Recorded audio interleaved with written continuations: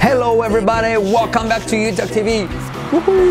Yes, ¿y quieres saber cómo está tu inglés en una escala del 1 al 10? Do you want to know what your English is like on a scale 1 to 10?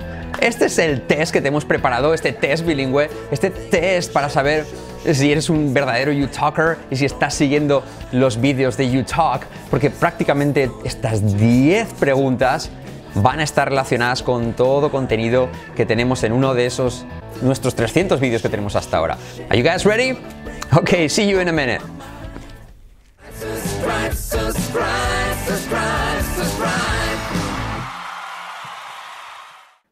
Alright, so welcome back to YouTalk TV. Suscríbete a nuestro canal dándole aquí y también sígueme en mi Instagram, aquí en @franmonage, y ahí también puedes consultarme cosas y te daré cientos de consejos, todos los que quieras, 24 horas 7, 24/7, like a gas station.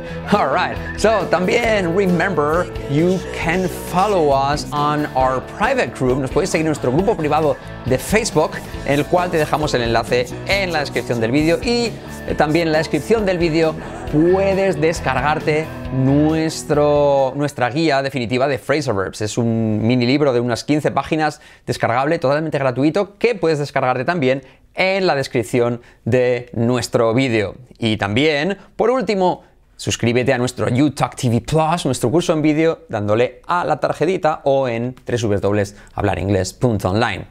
Bien, y arrancamos con este test que vamos a hacer del 1 al 10, y esto es lo que quiero que hagáis. Fijaros, os voy a dar 10 frases que van a contener un error, van a contener algún error, y os voy a dejar unos segundos para que las intentéis hacer bien. Ahora bien, lo que quiero es que con este test, que son 10 preguntas, que me digáis del 1 al 10 cuál ha sido vuestra puntuación y la pongáis en los comentarios del vídeo.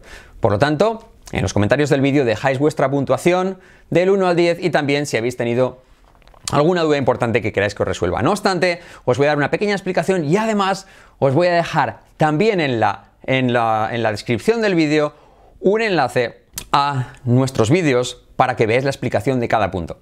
¿Es clear? So I'm going to leave you there the explanation with the link to one of our videos. Isn't it cool?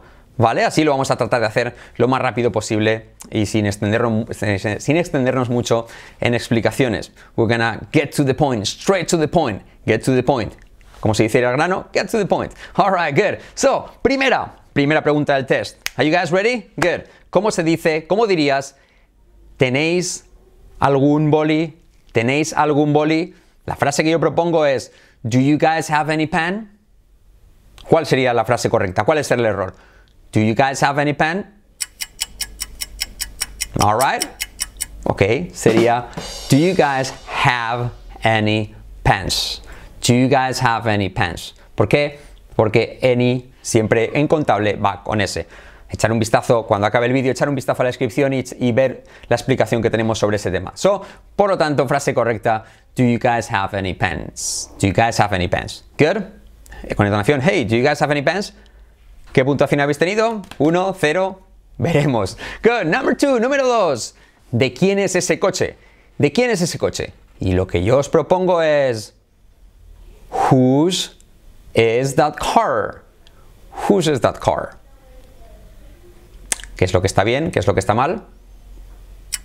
Y la respuesta es, whose car is that? Whose car is that? ¿Sí? Echar un vistazo luego a la descripción y veréis también dónde explicamos esto. Good. Número 3. ¿Cómo es que estás aquí? ¿Cómo es que estás aquí? How come are you here? How come are you here? How come are you here? ¿Cómo se dirá? How come you are here? How come you are here? ¿La habéis tenido bien? Did you get it right? Did you get it wrong? How come you are here? Bien, si la tenéis bien es un punto, por lo tanto si están 3 bien sería 3/10 de momento. La explicación de nuevo os la dejamos en la descripción del vídeo, al final lo podréis ver. De hecho es algo que vimos en nuestra entrevista de Luisito Comunica. En el análisis de su inglés. En el análisis de su inglés. Good. Número 4. Le recomiendo a ella que esté aquí mañana. Le recomiendo a ella que esté aquí mañana. I recommend her to be here tomorrow. I recommend her to be here tomorrow. ¿Cuál es el fallo allí? ¿Cómo lo diríais vosotros? Bien, y la respuesta es I recommend she be here tomorrow. Or if you will, si lo prefieres, I recommend that she be here tomorrow. Yes? Pero normalmente I recommend she be here tomorrow. ¿Estaba bien? ¿Lo habéis conseguido? ¿Estaba mal? Si está bien, serían 4 puntos. Alright, número 5. Preferiría no ir. Con rather. Quiero que uséis rather. Y yo lo que propongo es I'd rather not to go. I'd rather not to go. I'd rather not to go. Respuesta. ¿Cómo será correctamente? I'd rather not go. I'd rather not go. Esto lo explico porque no tenemos ningún vídeo sobre esto. El verbo rather sería preferiría ir. I'd rather go. Y el negativo es I'd rather not go. Como sería como you better. You better go, you better not go. So en este caso I'd rather go, I'd rather not go. ¿Yes? Curiosamente, para cuando incluyes a la persona sería I'd rather you went o I'd rather you didn't go. Pero bueno, para que lo sepáis. Número 6. Quiero que abras la puerta. La que yo propongo es I want that you open the door. I want that you open the door. ¿Cómo será? 3, 2, 1. I want you to open the door. I want you to open the door. I want you to open the door. All right. Os dejo también enlace en la descripción para que veáis la explicación de esto. Número 7. ¿Puedes, por favor, llevar este libro allí? La que yo propongo es Could you please carry this book there? Could you please carry this book there? ¿Cuál es el fallo? Could you please take this book there? Could you please take this book there? No sé si tenemos vídeo de carry and take, pero en este caso llevar una cosa de un sitio a otro es to take. Carry es como llevar, portar, ¿vale? Oye, ¿ves ahí Antonio? Can you see Antonio? Yes. Is he carrying a book or a magazine? Yes. Está transportando, está llevando encima, ¿vale? Dirías, oh, lleva un libro porque lo está llevando a la biblioteca. He's carrying a book because he's taking it to the library. Espero que lo entiendas así. Ok, número 8. Te compensaré, como se dice. Yo propongo I'll make you up. I'll make you up. ¿Cómo se dice? 3, 2, 1.